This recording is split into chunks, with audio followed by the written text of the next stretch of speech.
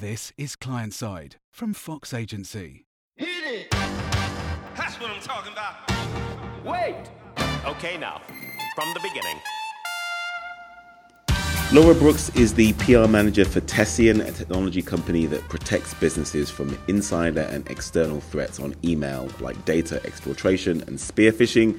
She is an experienced PR professional specializing in B2B and technology, skilled in strategic planning, content creation, media relations, and account management. She graduated with a first-class honours degree in English language and media, culture and society from the University of Birmingham. Laura Brooks, welcome to Client Side. Thank you very much. I'm very pleased to be here. You've got a really interesting history and background. You graduated with a first-class honours degree from Birmingham University in English language, media, culture and society. It's a bit of a mouthful. In 2012. Did you always see yourself having a career in PR from the beginning? Not really. I sort of always really liked English at school and I liked writing. So I always thought I'd get into journalism when I finished my degree. I'd done some work experience on a radio station, for example, and I really enjoyed that. But after sort of graduating, I didn't really have any opportunities to get any internships or work experience in that space. So, and I was obviously eager to start earning a salary right away and move up to London. So with a bit of luck, a family friend said he was looking for a communications coordinator to support his comms team at this company called Thales, which I didn't really realize at the time was and is one of the biggest tech and defense companies in the world. So I actually got my first taste of working in comms there. So the first few months I was supporting internal comms and, our social media channels.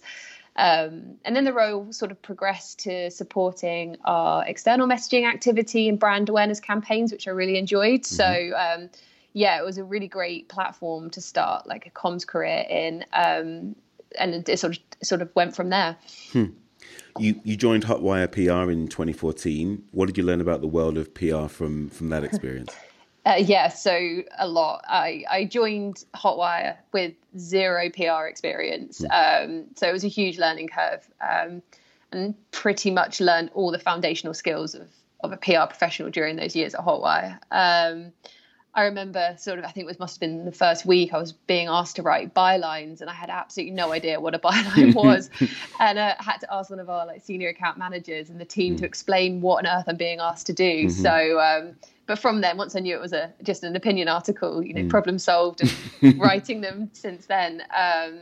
So I started as a senior account executive at Hotwire and then progressed up to senior account manager. So I basically got to experience everything from pitching to campaign creation to then being more of a sort of strategic planner during that time. So that was really, really good. I was also fortunate to join the B2B tech team at Hotwire around the same time that Hotwire's new cohort of grads had joined. Right.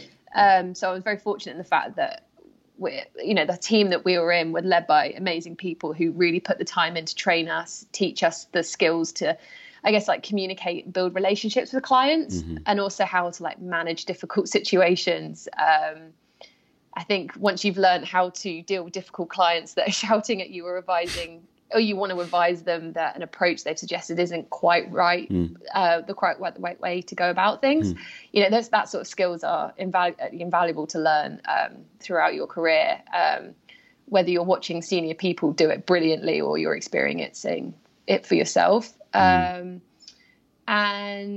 also the B2B team had some incredibly creative people. So we'd regularly have brainstorms to come up with new pitch ideas or campaign ideas that we wanted to wow our clients with. So that obviously taught me how to think creatively, how to keep clients happy. And I guess at Hotwire, I also got to learn the world of journalism and their relationships with PRs. So I was terrified and hated cold calling in the first few months. But after a few months of doing it, building up confidence, pitching to journalists, you start building those relationships with journalists. And, those are relationships that I still have today. Sure. So, yeah. Super interesting. Fast forward a few years and you joined Flagship Consulting in 2017. They're a smaller communications consultancy specializing in financial services, professional services and travel sectors. What did you take away from that experience?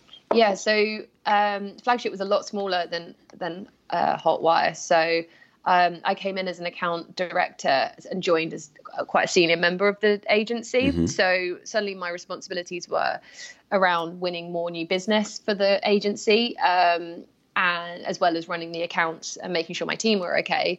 But also as a more senior member of the agency, I got to learn more about like the financials of running an agency. Mm-hmm. So like budgeting and forecasting, for example. And I also took on more responsibilities of managing more junior members just to help them progress their careers, which I really enjoyed. One thing I particularly took from that experience at Flagship is the senior team, the sort of MD there, was very passionate about understanding people's personality types, to sort of set up teams to understand like what motivates each person, mm-hmm. What their strengths are, what their stresses are, for example. Mm-hmm. So it's really interesting to not only understand how you personally like to work, but also how your team members work. Mm-hmm. And these are like observations that I apply in my role now because I think it's so important. Let's talk a little bit about Tessian. You joined the company in February 2019. The company is a technology organization that protects businesses from insider and external threats on email, like data exfiltration and spear phishing. That prompts the question, what is data exfiltration and spear phishing? Yeah, absolutely. I mean, I never thought I'd end up in the world of cybersecurity when I was studying at Birmingham, and now I'm talking about data exfiltration and spear phishing. But so very simply, data exfiltration is when someone takes company data from an organization, whether that's maliciously or otherwise. So, for example, people might take data from a company when they leave, for example. We see that happens quite a lot. And one trend we're seeing at the moment during lockdown is that more people are sending documents to like personal computers at home so they can print it off, for example. Mm-hmm. So while it's well intentioned, data is still being taken from an organization, and that puts it at risk. So that's something we protect against. And spear phishing is, again, simply a targeted email attack designed to get people to carry out a request by a malicious actor. So whether that's wiring money to a fraudulent account or clicking on a link that could then download malware onto your device or mm-hmm. sharing sensitive data. So, I mean, you've probably seen in the news, this is everywhere, like especially during COVID. These attacks are just becoming more and more targeted.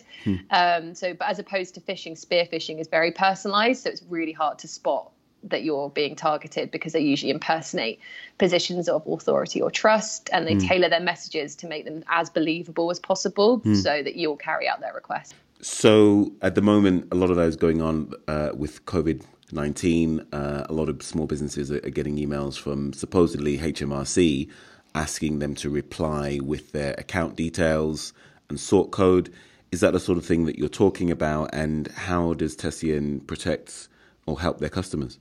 Yeah, I mean, the problem with emails from HMRC is something we're definitely seeing. And in the US as well, we're seeing a lot of scams around the payment schemes that the government has put in place there as well, with hackers impersonating small business authorities and HMRC, for example. The problem is, small businesses, for example, really want to find out information and get guidance from these authoritative voices, which is perfect for a hacker because they can just impersonate and try and get this information from them.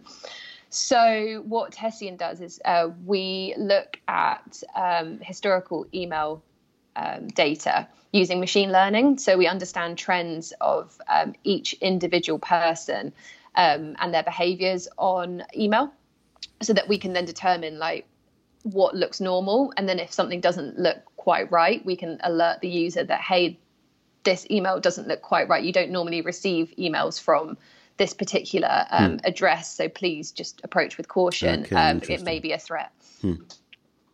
Super interesting. And so could you give us an idea as to what the company looks like today? Size, clients, regions, an overview of Tessian would be great.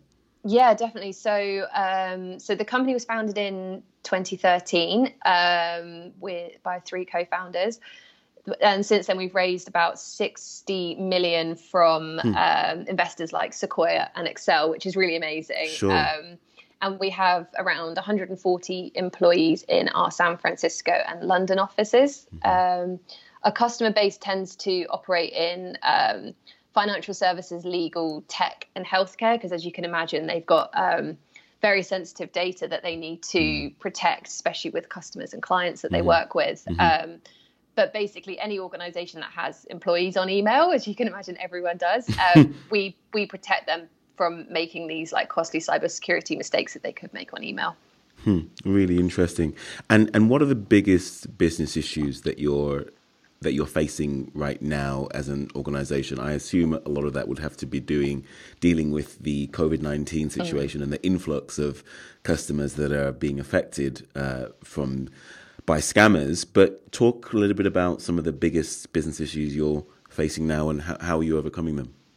Yeah, I mean, we can't really avoid talking about COVID-19, can we? I think it's the biggest business challenge for all companies at the moment. I guess from a PR and marketing perspective at Tessian, all our plans had to change as a result of what happened. All our events were cancelled, moved to a digital platform. So you suddenly have to pivot and change your strategy very quickly. And then we also had to completely change and come up with newsworthy stories that help explain the risks associated with remote working and COVID-19 phishing scams, as this was all journalists were and still are talking about. But then you've also got to balance that with the danger of looking like an ambulance chaser, which was something that I was really conscious about, because you've got to get that balance right and understand that our target audience is also worried and stressed about the situation. Cybersecurity probably isn't at the top of their mind, or especially wasn't maybe at the beginning of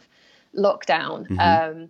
So we had to be really mindful that the stories we were telling were useful and providing advice and guidance to these people, rather than looking, like I said, like an ambulance chaser.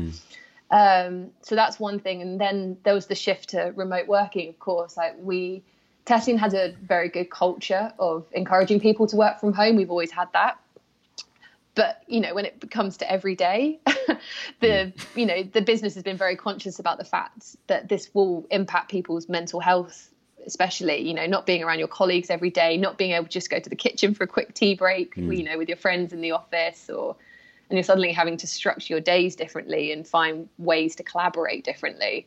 So our people team has done, a really great job of setting up Zoom sessions where we can have like happy hour or virtual fikas with, suggested topics to discuss, and meditation sessions just to keep people motivated and connected. So I think that's been definitely one of the challenges around COVID-19 that we've had to overcome. So how do you strike that balance then between being an ambulance chaser and really communicating? Because at this point, your services and businesses like you have a need to actually communicate to their audience, because you provide a very valuable role in their lives and in society. On one hand, there are businesses that aren't relevant, their products and services aren't relevant at all, so they actually shouldn't be communicating with their audience. But on one hand, there are businesses like yourselves that do provide a valuable service, and you should be communicating or potentially over-communicating. But I guess the balance is you don't want to be seen as opportunistic or tone-deaf. How do you strike that balance? Yeah, that's exactly it. And we've had a lot of calls and discussions, and within our marketing team about that. Like you say, we are in a position where actually the services that we can provide and the intelligence that we can provide about what's happening, not just from the phishing side, but also from employee behavior when working from home as well on email. We have that valuable insight that we can actually provide to IT and security teams during this time. So I think it is just about being as useful as possible. So providing insight, but then also providing tips and advice and guidance. That was really our angle. And also being empathetic to the fact that, it's going to be tough and you're having to change your entire infrastructure and the way that you work right now. You're doing a great job at what you're doing. We're just going to help you better secure your organization from these threats that we're seeing on top of everything else. Super interesting. So to talk a little bit about your agency setup. What sort of agencies are you working with at the moment to support you in your communications and your strategic efforts when it comes to communicating with your customers and target audience? And how are they helping you sort of navigate these choppy waters that we're all in? Yeah. So we have a PR agency in the US who play a critical role in helping us create our brand presence there.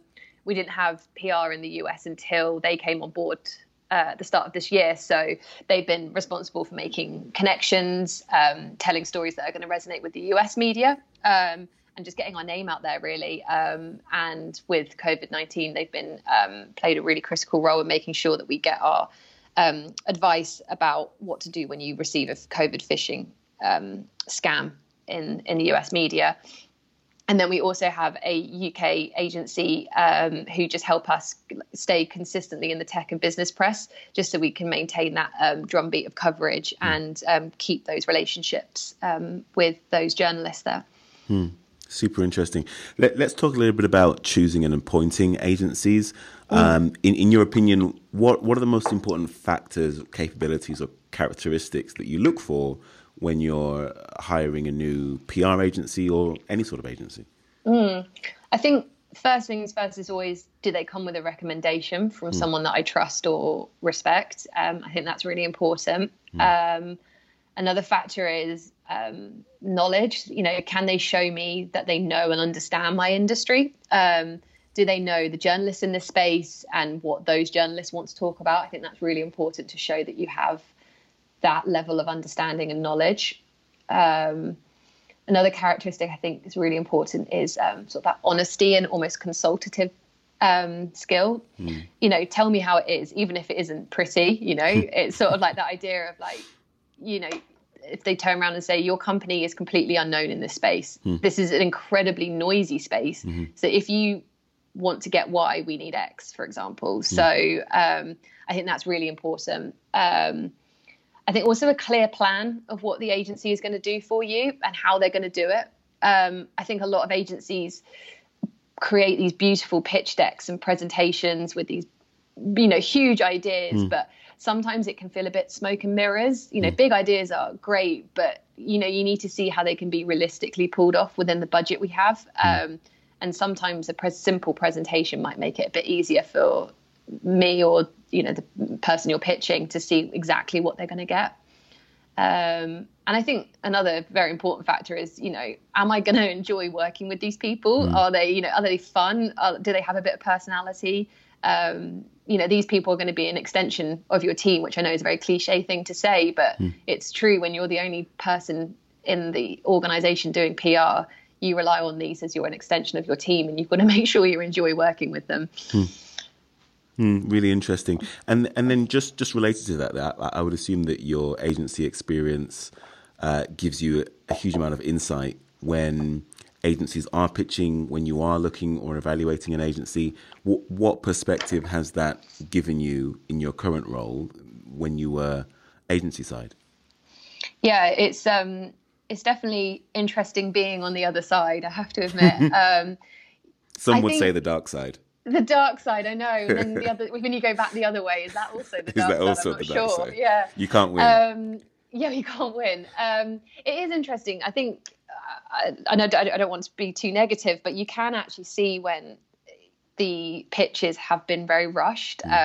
I've been in situations in agency where you've got a client, a potential client, and you put the pitch deck together in a very short amount of time because everything else is just piled up on your to-do list, and you have to just get it out to meet the deadline. And I have, and I have received a couple of, responses to our brief with that, and they've got typos in them. The ideas aren't related to what the company does, and you can tell it's been rushed. And having been in that situation, I know exactly what had happened, and our brief had obviously just got pushed to the bottom of the to-do list. And you don't really want to work with an agency that's going to do that. You want to feel like you're getting value from working with them. So that's definitely something I've learned from having been agency side to then reviewing pitch decks in front of me.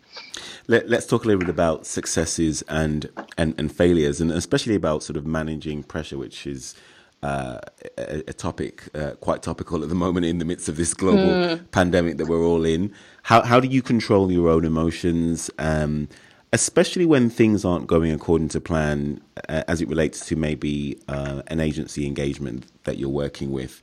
Not lashing out on those people around you, maintaining your poise, because I'm sure your own emotions have been on a roller coaster, as all of ours have over the last sort of 5 or 6 weeks. How do you maintain your own control of your emotions at this time? I mean, it also depends how badly the situation has gone. But I think when I actually look back to, stressful situations when we were in an office environment, I think the best thing for me to do when I've had like a frustrating meeting, or a campaign didn't land the way it was supposed to, or suddenly we have to change our entire, PR strategy because of what's happened externally.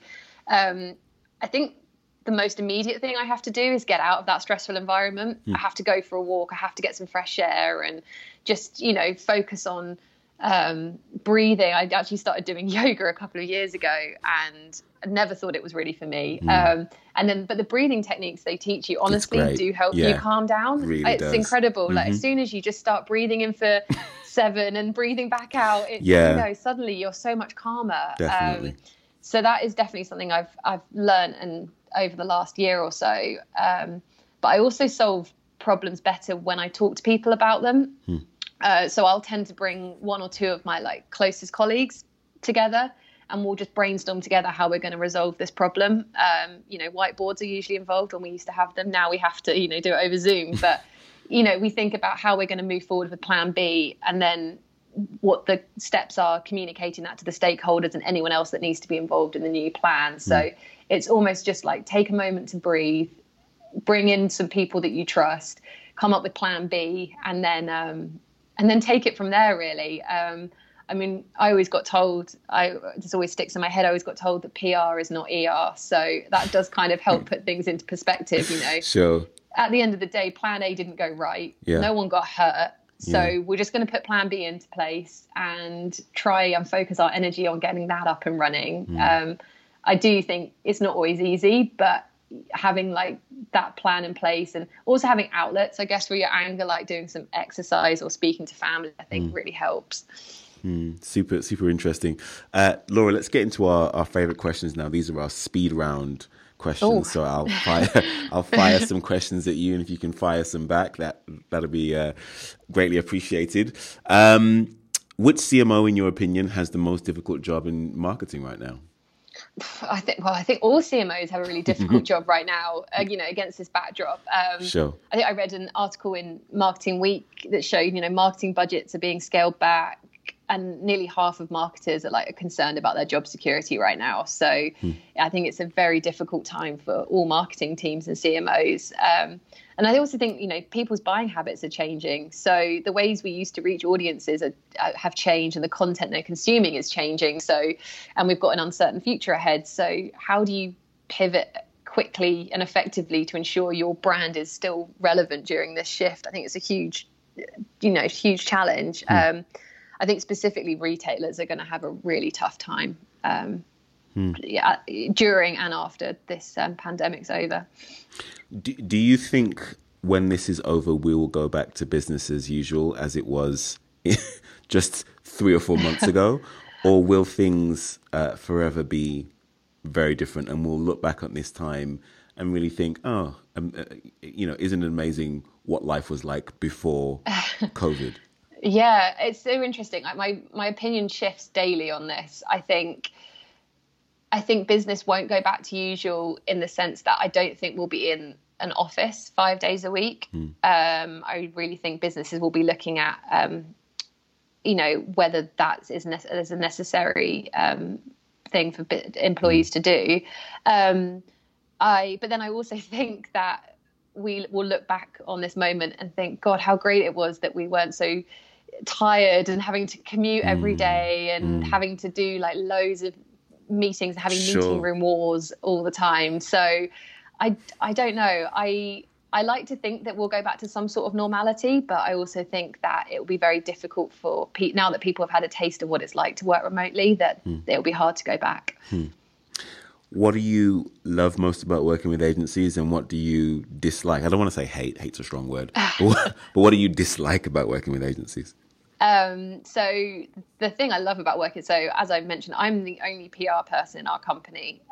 So I love working with other PR professionals in agencies because it gives me a chance to brainstorm and come up with ideas with them, with people that understand PR, if that makes sense. It can feel, like you're the only person that really gets it sometimes. So having people to bounce ideas off, or even challenge your ideas as well and say, hey Laura, I'm not actually sure that is quite the right way to do it, and you're like, okay, good, I've got someone keeping me in check as well. The thing that annoys me about working with agencies is you're giving a lot of budget to these agencies, and as a result your function is very visible internally. So you're constantly having to prove ROI internally, which can sometimes be quite difficult, especially if there's a reason why you're not getting the coverage, because if you think about it, internally they're just seeing the numbers. They aren't seeing all the other effort that your agency is putting in place. So it's having to sort of balance agency, your role, and internal stakeholders. I think that's can be quite frustrating sometimes. What excites you most about your current role and position? I think that particularly in this role, it excites me that I'm working for a startup that has the potential to grow into a company that everyone knows about and uses. And I think PR is just going to play a huge role in that. Super exciting. If you weren't doing your current role, and you didn't have a career in B2B marketing, what would you be doing? Do you know, I'd love to go back and try the journalism thing out. I think I'd really enjoy that.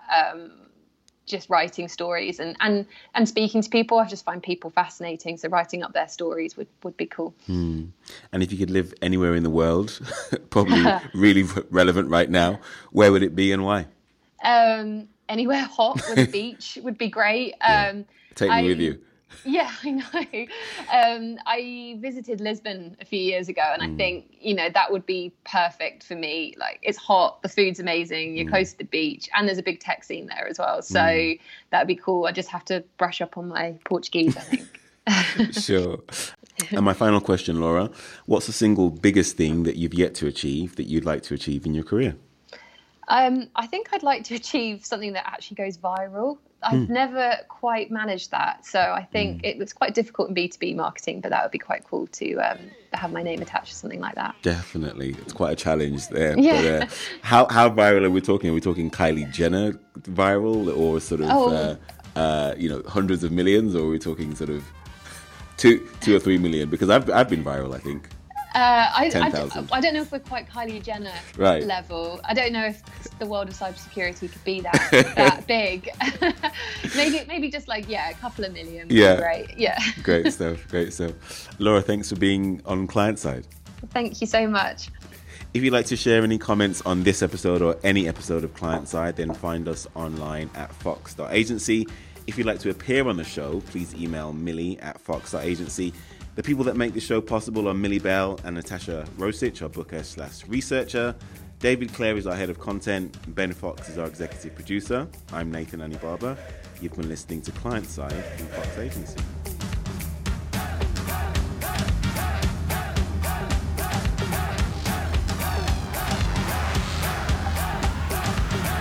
Join us next time on Client Side, brought to you by Fox Agency.